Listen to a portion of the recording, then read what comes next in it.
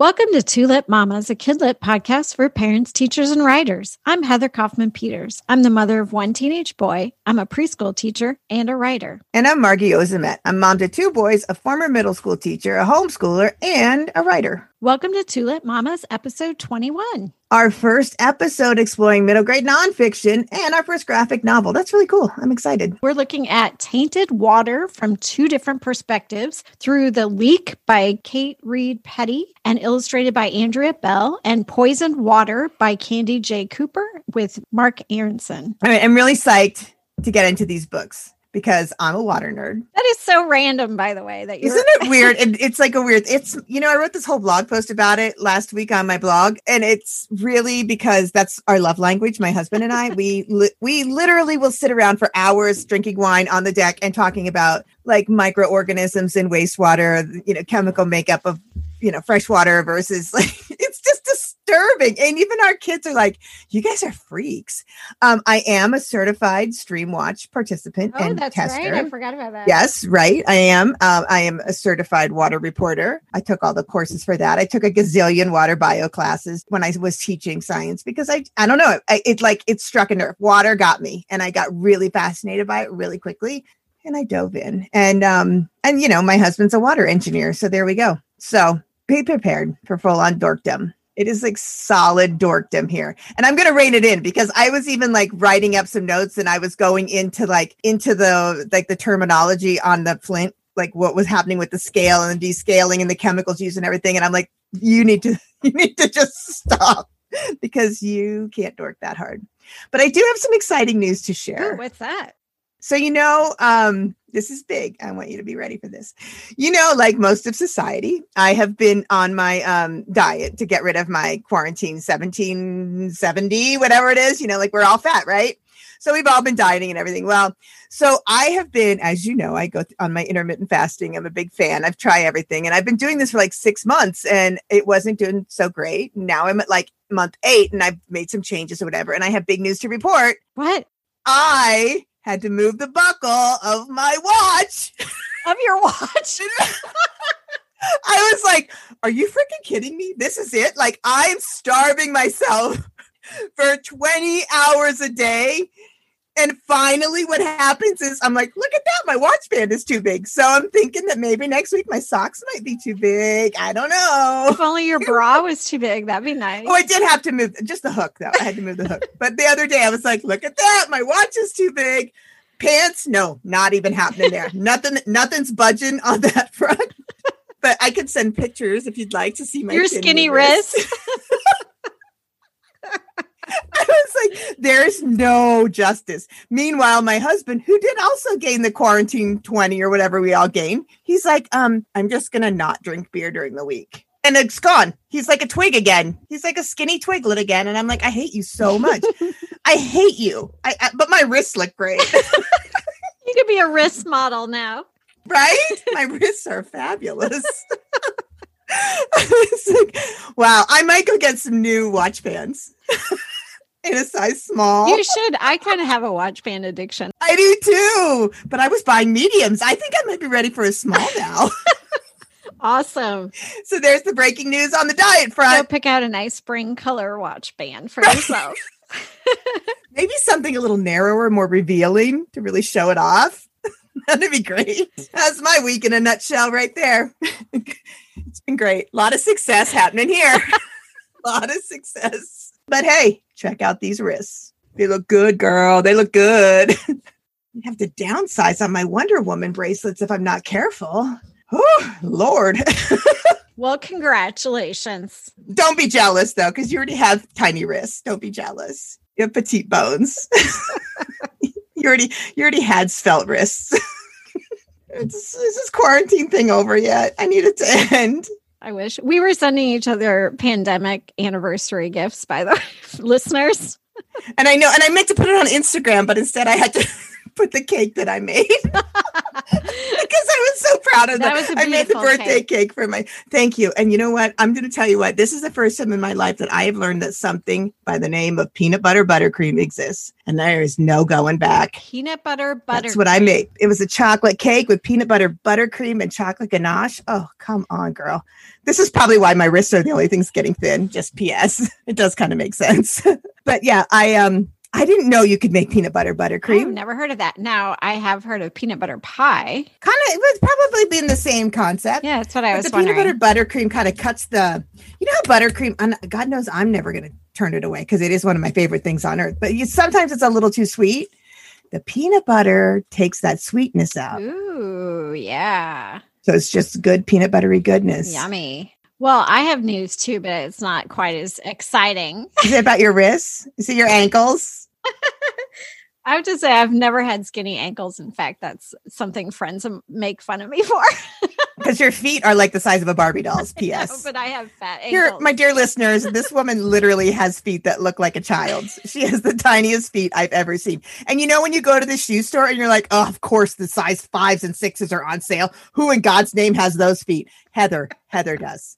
And she'll be like, oh, look, I got these for $20. Well, of course you got the $300 shoes for $20 because only a 7-year-old can wear those shoes. Yeah, my friend in college used to say I had digger feet, like little animal feet. Because they're so tiny. They're like little paws. But I have like fears of falling because as I get older and fatter, my tiny it's not feet. The fat, honey. It's those ginormous hooters that you have on the front that don't work well with tiny feet. No. You literally are lopsided. I just constantly imagine like that I'm going to fall down the stairs or fall in high heels. You know what? That's real. That's a real fear. Because again, not only does she have Barbie feet, she's got Barbie's rack too. Oh, God. She's got so it's a real fear. You know, like the center of gravity is way off on this woman. Just saying. I forgot what my news was. Oh, I remember. Sorry. Your tiny feet threw you off. I was distracted by my tiny feet. So we, on our little pond on our property, have a hole in it. Speaking of water, because we're talking about water issues. So I couldn't believe this was happening at the same time. There's a hole in my pond, my pond, my pond. It's muskrats. So they dig their Oh, little... did you sing Muskrat Love when you saw them? And you should name them Captain and Tennille. The muskrats when you see them.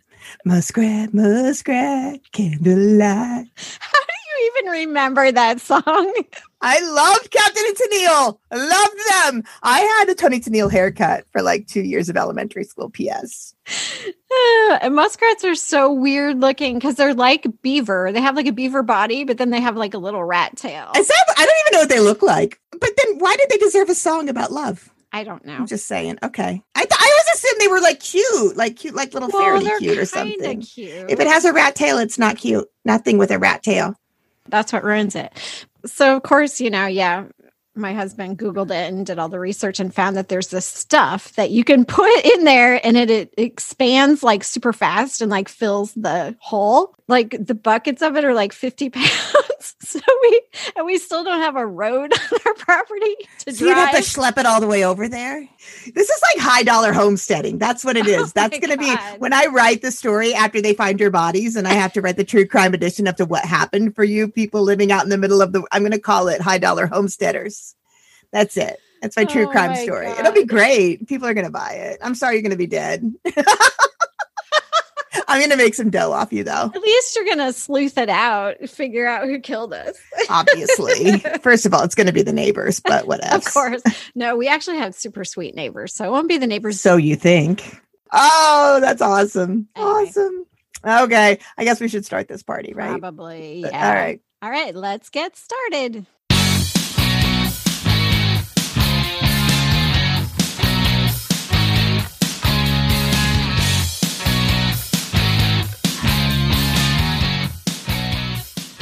So let's start on the lighter side of tainted water, killing out the whole population, because that was a great uplifting theme for us to pick this week, right? Lovely. Yes. On top of a pandemic.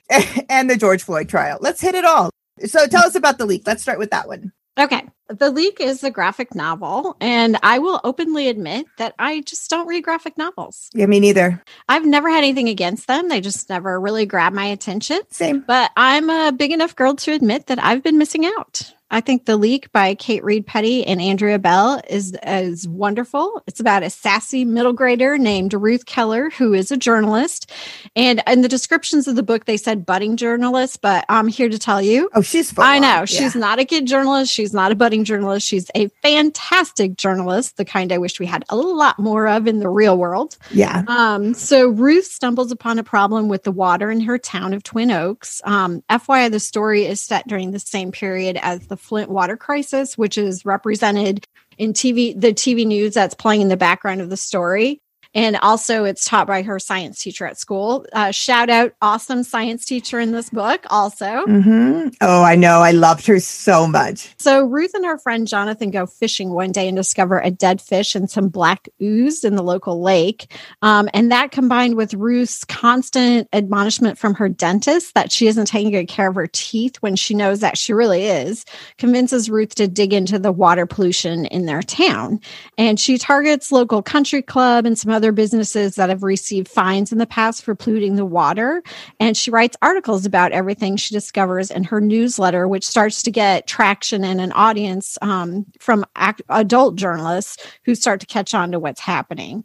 So there's so many things I love about this story. Mm-hmm. First off, who knew that graphic novels could squeeze so much story into such few words? I thought the same thing. Holy cow. This book had complicated friendships, budding romance, stressful parent relationships, siblings with their own issues, science, and last but not least, my favorite part of this book, the definition and oaths of journalism. Oh my gosh, we need this information desperately today. I mean, I've been so horrified by a previous president who called journalists the enemy of the people. I mean, that is the opposite of what journalists are. I have a background in journalism. I know a lot of journalists, and they work hard for very little pay most times. Yeah. And even though I will, and most of them will be the first to admit they don't always get everything right every time, that's the whole point. And that's a big point that's highlighted in this book, that if you're getting your news from a place that doesn't run retractions or corrections or updates or admit when they get things wrong, you're not getting real news. Oh, thank you. Thank you for sharing that. So it also highlights the oath of journalists to be objective and accurate and transparent and honest, and that they have a responsibility to protect people. And they also have a responsibility to keep an open mind and get all sides of the story. Mm-hmm. I mean, I just can't say enough about The Leak. This book came out in March 16th of this year. So yeah, hot off the presses. Yeah, very relevant. I highly recommend it for kids. I would even go as young as 3rd grade and up, because it approaches the topic sort of gently without being scary, the water pollution, and also shows how kids can make a difference by paying attention to the world around them and caring about our water and our environment. I don't know, Margie, what did you think about this?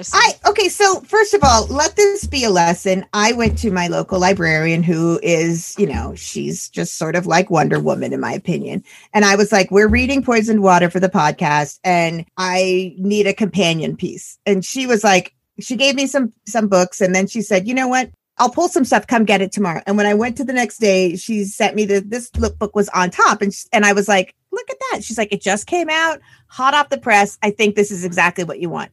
Could not have been more exactly what we wanted. I mean, like, it was so right on the money. And it's just a great way to do it. I learned a lot. Mm-hmm. The concepts in the book were basically simple concepts, but they, like you said, there's so much. There's so many things happening. The relationships were very middle school, but it didn't matter. There were so many things happening, because even though there were these girls that were like, oh, did you kiss him? Did you kiss him? She's like, I don't really have time for that. I'm trying to solve a major crisis. And then, she does screw up. She screws up and she blames her friend's father. And she lies about a few things. And she gets caught and she fixes it. And I think that's really good. She's a very likable character. Mm-hmm. And she's a very realistic character. And I think one thing that I really loved is she kind of had a really good relationship with her brother's girlfriend. And her brother's girlfriend is the one who kind of was a mentor to her. And I love seeing that mentor relationship because it was like somebody, like she was just out of college. She was doing an internship with the New York Times, but she still took time to help this girl.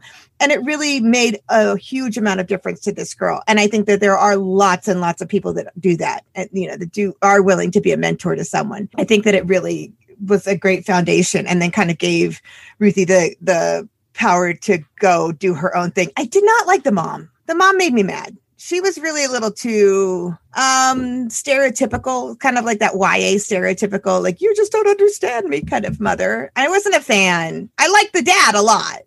The only thing about the mom that sort of rang true to me, which is probably something that I do, is like, it felt like she was just kind of saying things in the moment, and it was short interactions. And so she never really got to sort of get past her initial reaction to things, because it's a graphic novel and they didn't have like long interactions. Oh, okay.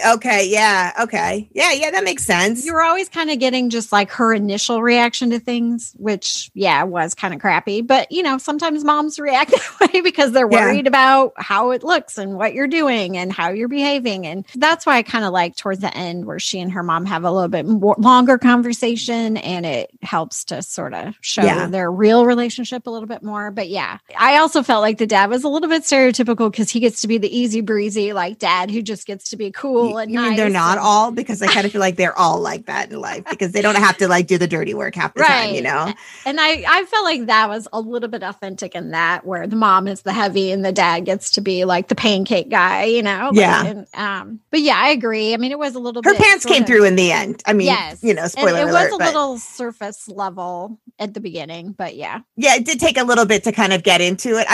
That's a good criticism too. It took a little, but the whole thing takes you like 45 minutes to read. So, and it's like, what is it, 200 pages or something? It's like 235 pages. That's the other thing I would say about the graphic novel too, is that I get it now. Like, I know a lot of people worry about kids only reading them, but honestly, kids in middle school are so freaking busy. They have so much homework. They have so many activities. They have their friends. And if you gave a kid a book like this, which I honestly think it's you're getting just as much out of it as you'd get out of a novel. Yeah. Because there's like, the A line, the B line. I mean, everything is there. Why not? If they can read it in 45 minutes, an hour, why not give it to them? And plus they get a sense of it, like they've accomplished something. They've read a book. It's big too. It's no like little tiny piece of writing. It's a big honking piece of writing. I like the illustrations a lot. I think they were really fun and very playful. My son is suddenly like really, really into comic books. And I'm like, oh my God, they're so graphic. There's so much blood and there's so many boobies. And you know what I mean? Like everything is and it didn't have that. They were more like simple line drawings. I kind of like that. They were more age appropriate, I guess, and appropriate for a younger kid too. That's why I think, like 3rd and 4th graders could read this. Yeah, kind of like, what is it? Smile and Dork Diaries. Those are all kind of in that same sort of style. And I don't know, I really liked it. I thought it was a really big winner. I just really thought it was a nice little nugget that you could bite off, get into it, and not have to devote a large chunk of your life to reading it. And yet you still got totally fulfilled. Yes, I agree 100%. And I think it has pretty good reviews so far. So I think moving forward, it might start to get some awards. Maybe we'll see. And it's so fresh because we're cutting edge, girl. We're cutting edge. Again, that was The Leak by Kate Reid Perry and illustrations by Andrea Bell. And our second, much heavier choice was Poisoned Water. Margie, you want to tell us about that one? Okay, so I want to start by saying that this is a hard book to read. Yes. Because it makes you angry. It makes you frustrated. It makes you question everything. It makes you gut sick. And therefore, because of those reasons, I think it should be mandatory reading. I think that not only should every student need to read this, I think that every American needs to read this book. This is Poisoned Water, How the Citizens of Flint, Michigan Fought for Their Lives and Warned the Nation by Candy J. Cooper and Mark Aronson. Funny, this is interesting because I needed to understand the relationship between these writers. Mark Aronson does a lot of books for young people, nonfiction books for young people. And he specializes in like getting boys to read. That's sort of his jam. So, of course, I was on his bandwagon all of a sudden. Someone approached him and said, you do all these topics. We need a book on this subject. And he was like, yeah, we do. I'm not the guy to do it because I think it needs to be covered from somebody local, somebody that is a journalist. And that's why he was telling me what am I saying? Like Mark and I are having conversations. He's like, oh, Mark, this is what happened. He was saying that he approached Candy J. Cooper, who is a journalist, and she was a journalist from Detroit, the Detroit Free Press. And she was a runner-up for the Pulitzer. For reporting on the Flint water crisis. And so she kind of did the technical side of things, it seems like, and he kind of broke it down to make it accessible for young people is sort of the gist that it got. They are a dynamic duo. Oh, yeah. And I feel like there are so many things that they could cover to make things understandable that it would be really great. I also want to explain that I know a ridiculous amount about the Flint water crisis because I've researched it for other things. And then my husband got assigned to the Flint water crisis last semester. And because I already was so into it, he and I did it together. Like he had to do a huge research paper and presentation and everything on it. So we took a really deep dive into all of the science behind it. Because as I said, he's a water engineer and he is finishing his master's in that. So that was for one of his master's classes. So I knew a bunch about the Flint water crisis. I knew how it happened. I knew when it happened. I knew about the testing. I knew about the test falsification. I knew exactly how it all corroded and what happened, but I didn't know anything about the people. And this is a book that is the story of the people and how the people of Flint fix their own problems. And that is amazing. So even though this is in my wheelhouse, it was a whole new experience for me. And I could not, I have been, if you follow our Instagram, I've been all over, I've been putting this thing on there all the time. And it's been on our, I can't say enough. People need to read this book. This is an amazing book.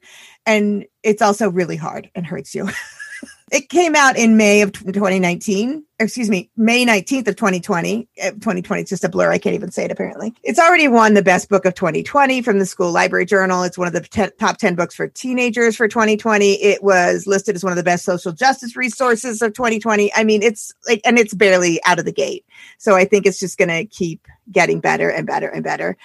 I think it's best described in this excerpt from the School Library Review, which says, thoroughly sourced and meticulously documented, this stomach-churning, blood-boiling, tear-jerking account synthesizes a city's Herculean effort to access safe, clean water.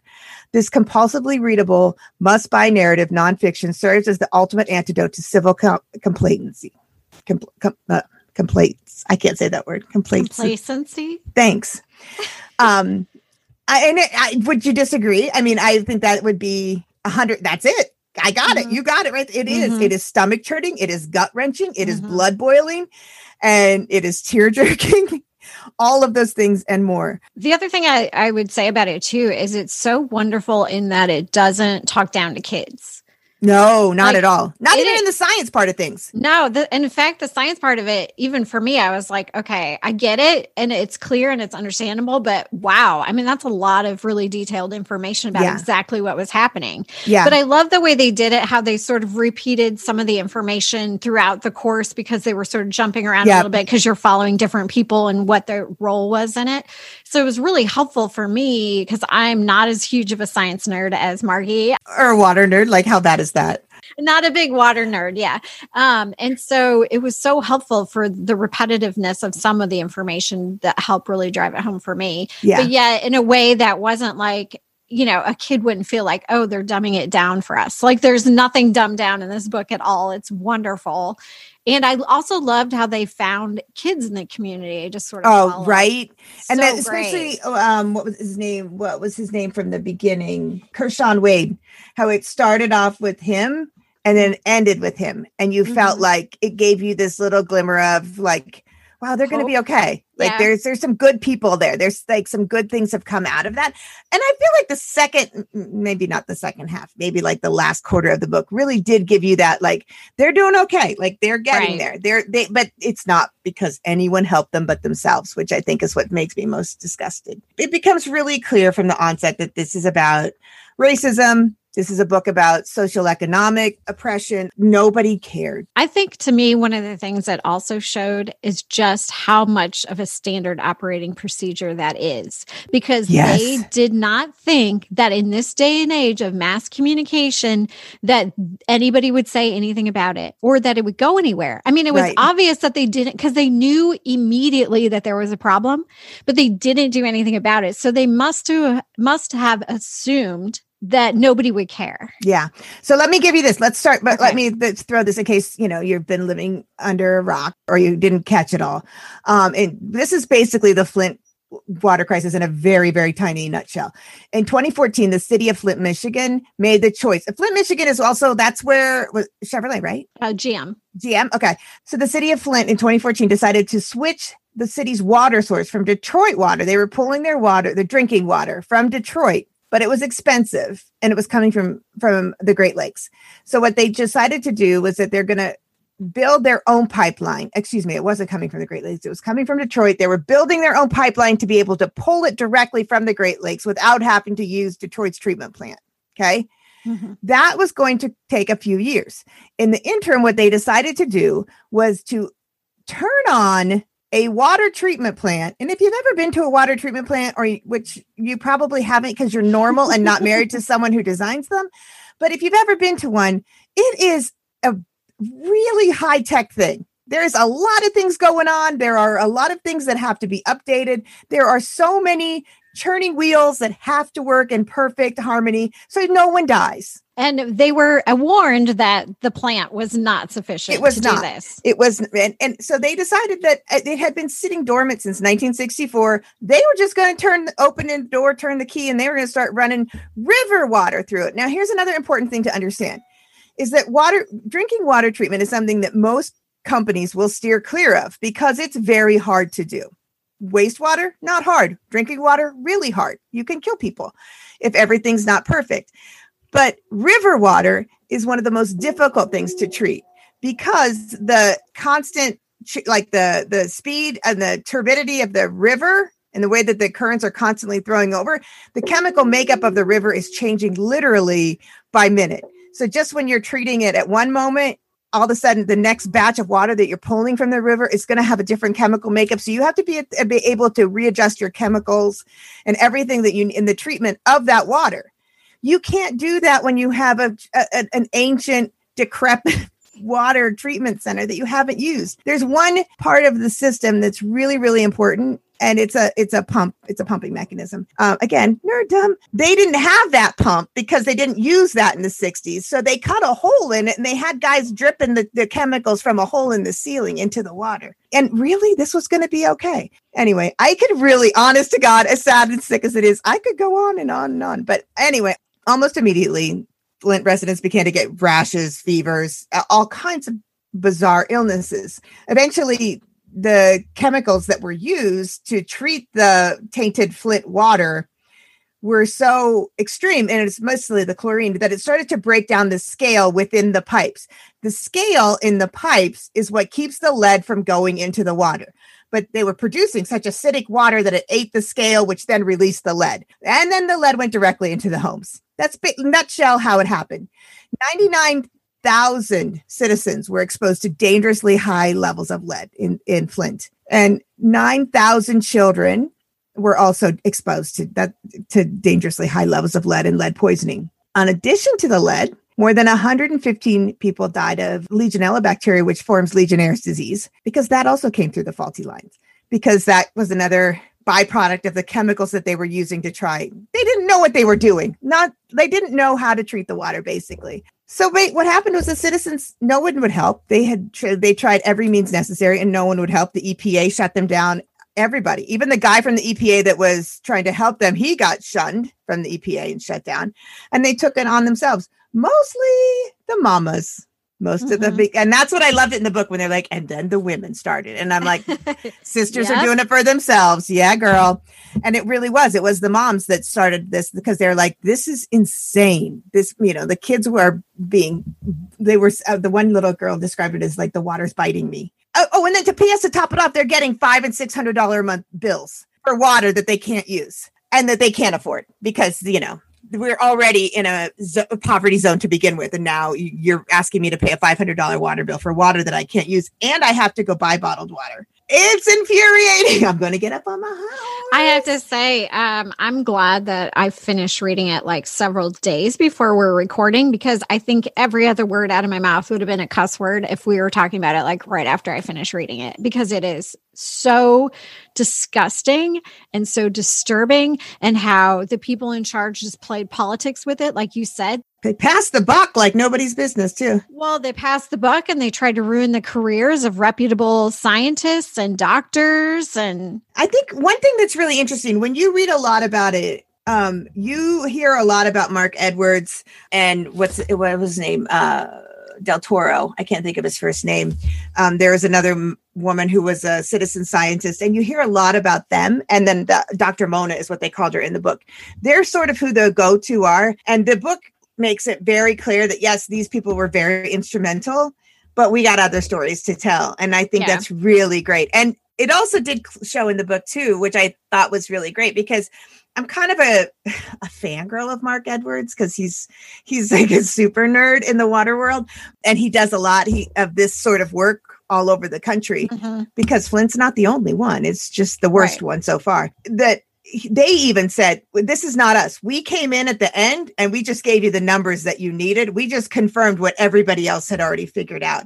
I love that they could also refer to the mothers that did all the work as scientists. Like, I love it. I think that these people figured these things out on their own. They learned these things on their own. Well, and I was impressed by like all the pastors that organized and led the charge for their community. Cher sent 3 truckloads, 3 semis of water. Of course, I knew I loved her. Go, Cher, go. But a lot of people sent a lot of stuff, but it was still late. Like, they kept saying, like, we've been screaming about this for a long time. Even Barack Obama didn't get on the train for a long time, and nobody wanted to listen. I think that's the most frustrating thing about the whole thing. No one listened. That was one of the critiques of the journalists at that time too, because they were more willing to believe the politicians than they were the people, which, I mean, in a way, you want to put that faith in the people who, like the EPA, you want to put the faith in them that they're doing the right thing, but they also had a lot of their asses to cover. So that was unfortunate. Well, and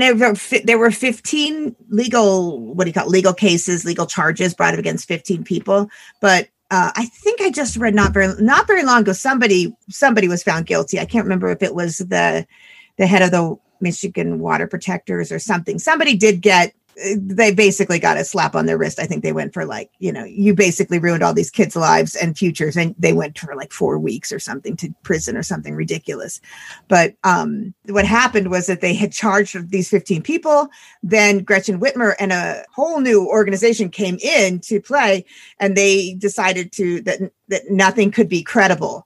So they decided to dismiss the charges and start the investigation again. And then COVID hit. So it's kind of up in the air as to if the governor and the mayor and those people, they need to be held responsible for this. I just think it's so amazing that no one stopped to think, this is going to cost us a lot more in the long run if we don't. What did it say? Like 500 to 800, like 8 billion or something? Like, it was an astronomical amount that they're projecting this. I mean, you're going to get sued by everybody in that town. Okay, here's the thing. With the scale in place in the pipes, you can still get quite a bit of life out of a lead pipe. But now you've destroyed the pipes because you've taken the scale away. So they're no longer usable until you rebuild the scale, which can take 20 years.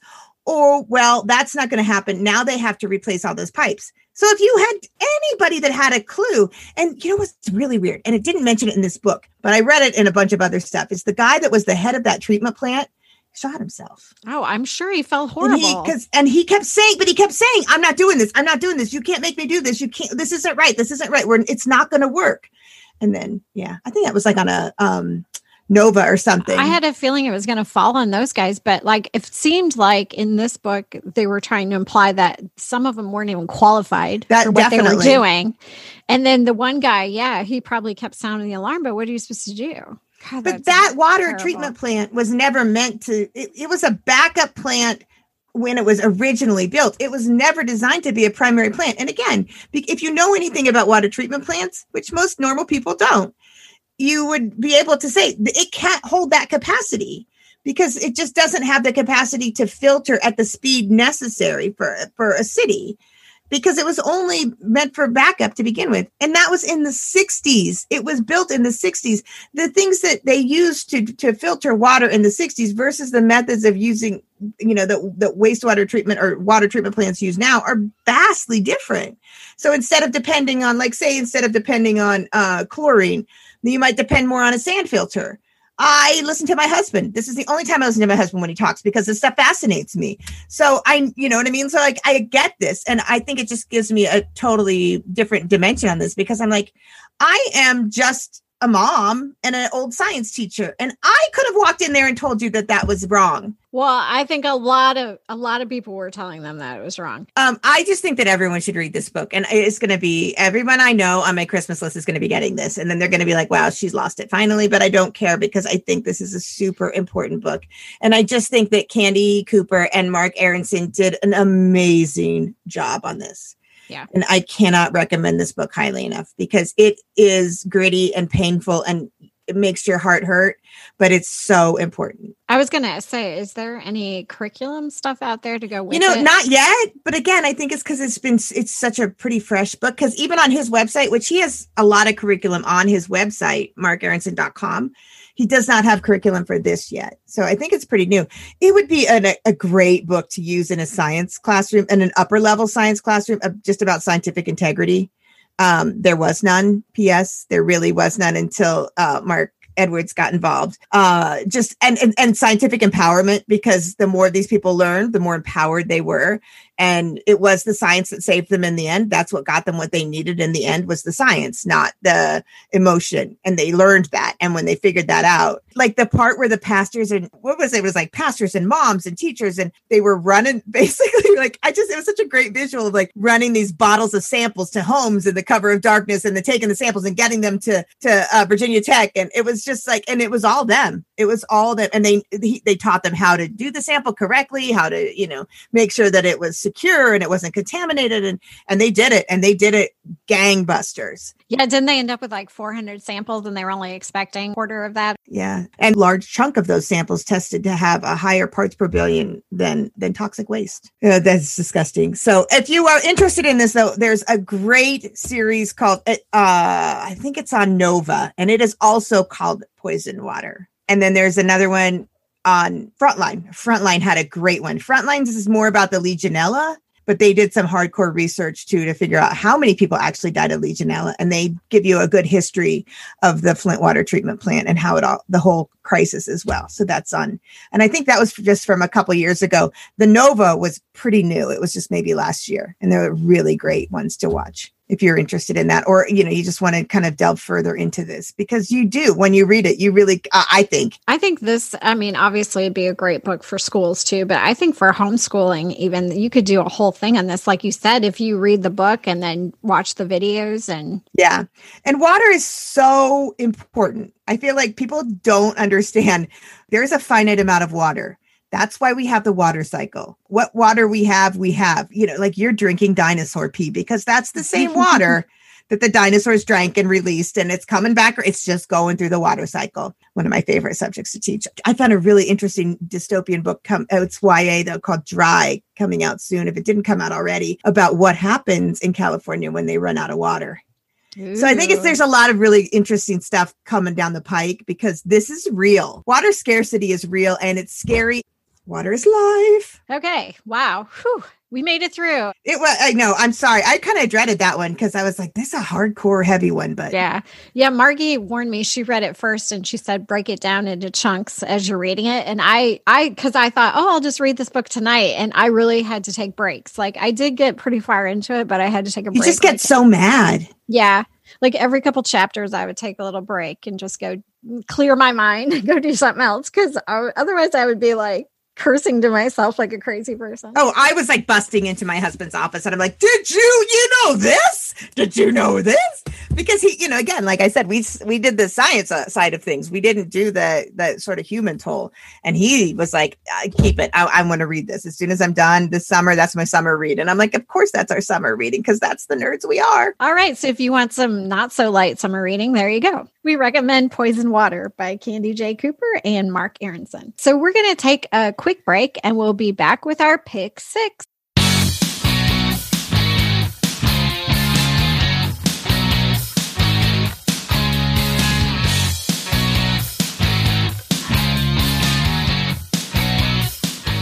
For today's pick 6, we decided to stay with the water theme because I love it. Because it's so much fun. Water nerd. And give you more resources for all ages. I, of course, have some picture book suggestions for you. And Margie has a few more middle grade reads that focus on the importance of clean water. Margie, why don't you share yours first? I will. One of the first ones I think is kind of it's a no-brainer. It's a no-brainer. Since you're in love with Mark Aronson now? No, I'll save him for last because I am in love with him. But I think A Long Walk to Water, and that's it's a 2011 book. A lot of people know this book and know it really well. But a lot of people don't. And I think that we forget because we work in this field and we are really big into books and we know every book that's ever seems to come out. Sometimes I feel like that we just think, well, why would I suggest that when everyone knows it? If you don't, I think it's a great one. It's told in 2 alternating sections about 2 11-year-olds in Sudan. There's a girl that happens to be in 2008 and a boy that's in 1985. The girl is getting water from a pond that is 2 hours walk back and forth from her home every day, and she does it twice a day. The boy is one of the Lost Boys of Sudan, which were the refugee boys who kind of wandered and looking for someone to take them in or a safe place to stay for years after after the fall of Mogadishu, I believe.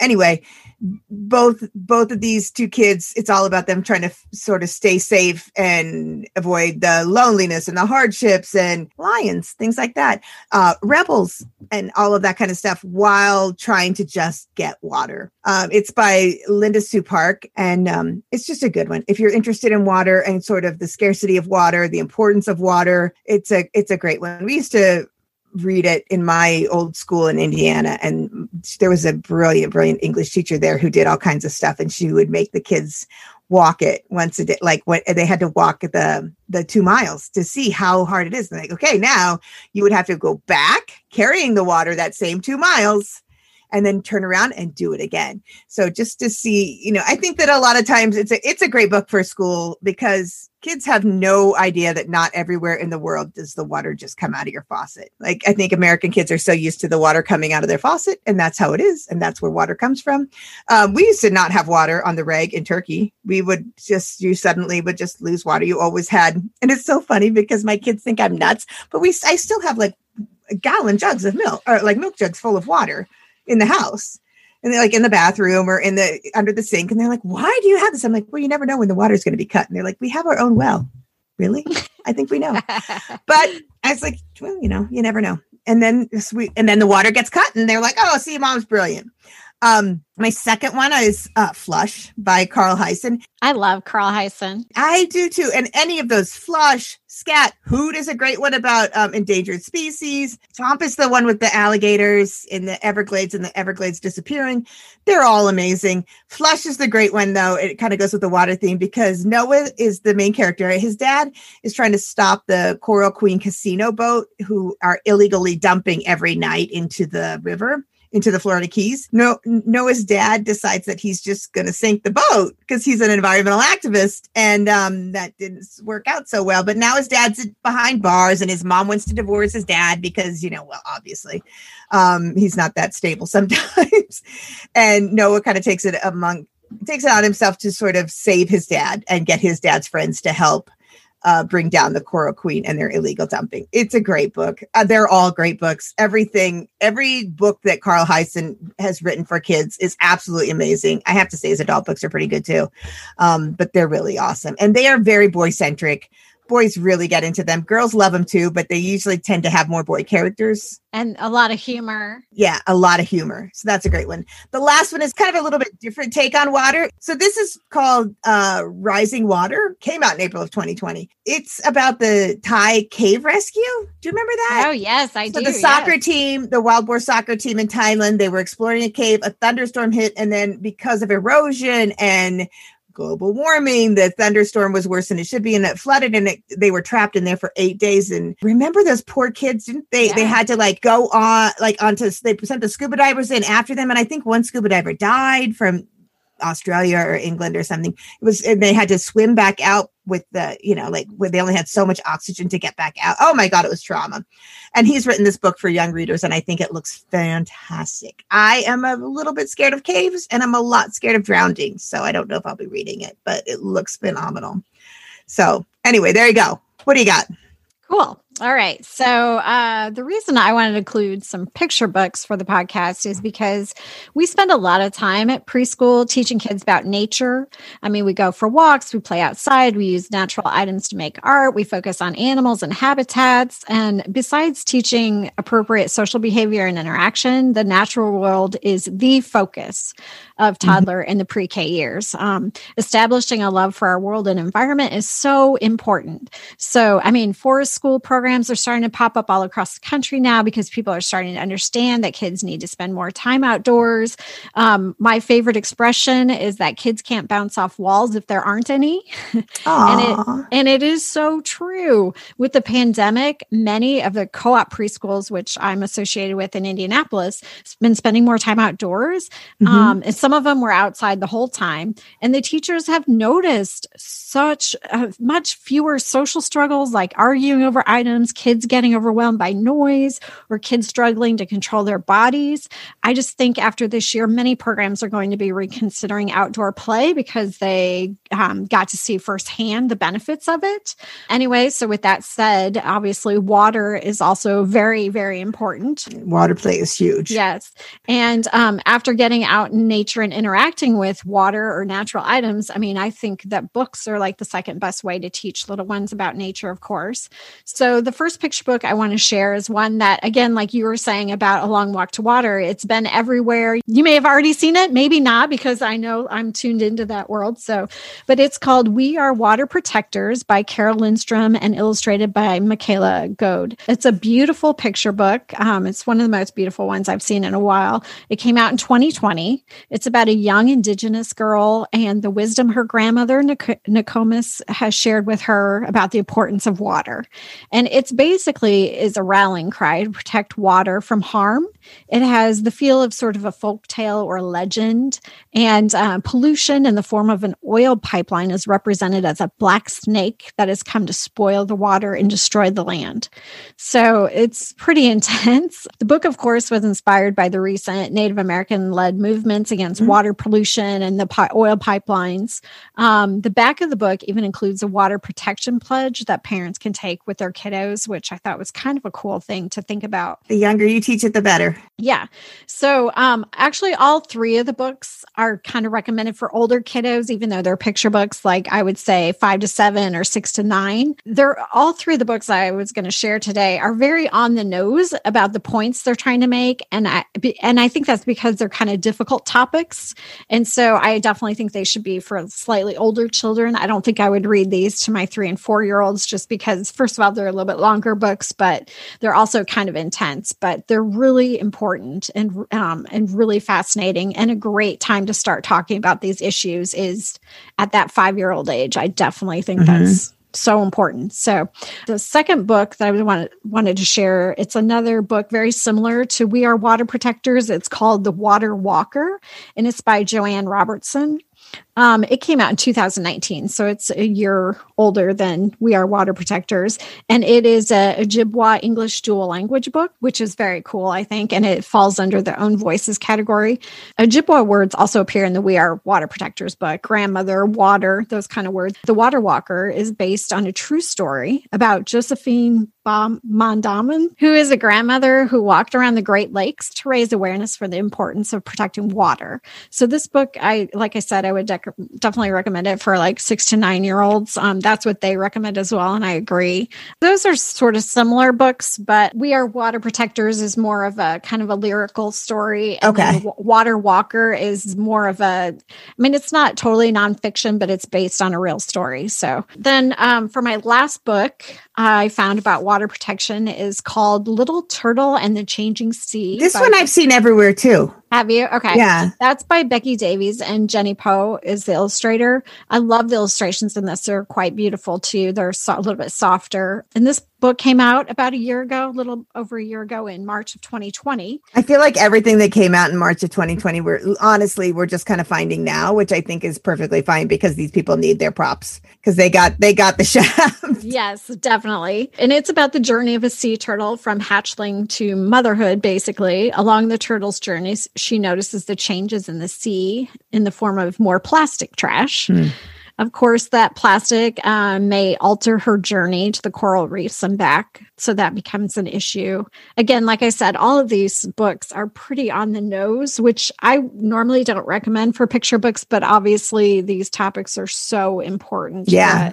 We need to be pretty direct about it at this point. And these kiddos are going to be the next generation. It's going to be their problems. And again, this is kind of another lyrical story, but that doesn't really back down from tackling these tough topics that, like I said, the next generation is going to have to deal with. Those are my 3. Those are great. I've seen them a lot. I've seen all 3 of them around, which I think also speaks really highly of what little kids are seeing, that what they're getting exposed to in schools. If these books are all over flooding the market, then they're being read. They're being read in school. They're being read at home.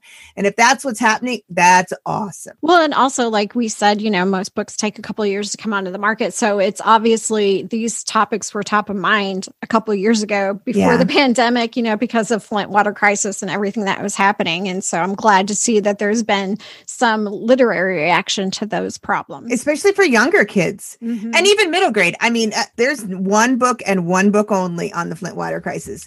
And you know what? After reading that book, there doesn't need to be anymore because it's just that good. But you know what I mean? I'm like, it's really important that kids understand that this is real and this is the world that they live in. That they're going to inherit, basically. Yeah. I agree. Because, these aren't issues that can be fixed overnight. So it's going to fall on their shoulders for sure. And hopefully they'll be prepared. So we made it through all those heavy topics. I think it's time for a cocktail now. Is it cocktail hour yet? I hope so. I think it's Merlot o'clock. All right. So for the next episode, thanks to Earth Day and everything that comes along with it, we are going to stay on our environmental theme, right? Because this science nerd is loving it. Right. We're looking at another nonfiction book called How to Change Everything by Naomi Klein. I'm really looking forward to reading it. It's so good. I started already. It's so good. I started already. And it's kind of like, it's very empowering. It's like how kids can empower themselves and each other. It's so cool. And that one literally came out the day that it just came out too, March of 2021. So look at us. We are so cutting edge. I'm also going to be reading Beyond the Bright Sea by Lauren Wolk, which that one's not as super cutting edge, but I've been wanting to read it for a while. So I'm excited. Yeah, and I'm going to be reading The Last Wild by Piers Torday. And that one is kind of, it looks really interesting. It's about 4 years old. I think it came out about 4 years ago or so. But it's kind of a fantasy, little dystopian, I'm kind of looking forward to it. You think it'll be interesting. Cool. Yeah, something light, It'll seem light after that, like deep dive into Flint. Ooh. So I guess that's a wrap for this episode. If you want to join us twice a month for Kidlit discussions, please subscribe to our podcast through any of the places you get your podcasts and leave us some reviews. That would help us so much. Yeah, please. We're so wrapped up in our conversations that we forget to ask you, our listeners, to review for us because we're just here to talk. That'll help other people find us if you leave a review for us where you're subscribed. That'd be awesome. Especially on this one, because everyone needs to know what we say about this Flint poisoned water book so everyone can read it. So leave us some reviews. And if you want to find out what's happening in our worlds and about the cakes that I'm baking or the size of my wrists, you can follow us on Two Lit Mamas podcast on Instagram, Two Lit Mamas on Facebook, and of course on our website, www.twolitmamas, litmamas.com. And we are Two Lit Mamas. That's right. Get it lit, not like lit. We'll be lit later because this was a really heavy episode. Yes. So we're going to have to go drink a glass of wine. Yes. Cheers, y'all. Thanks for listening. Have a great one. Bye. Bye.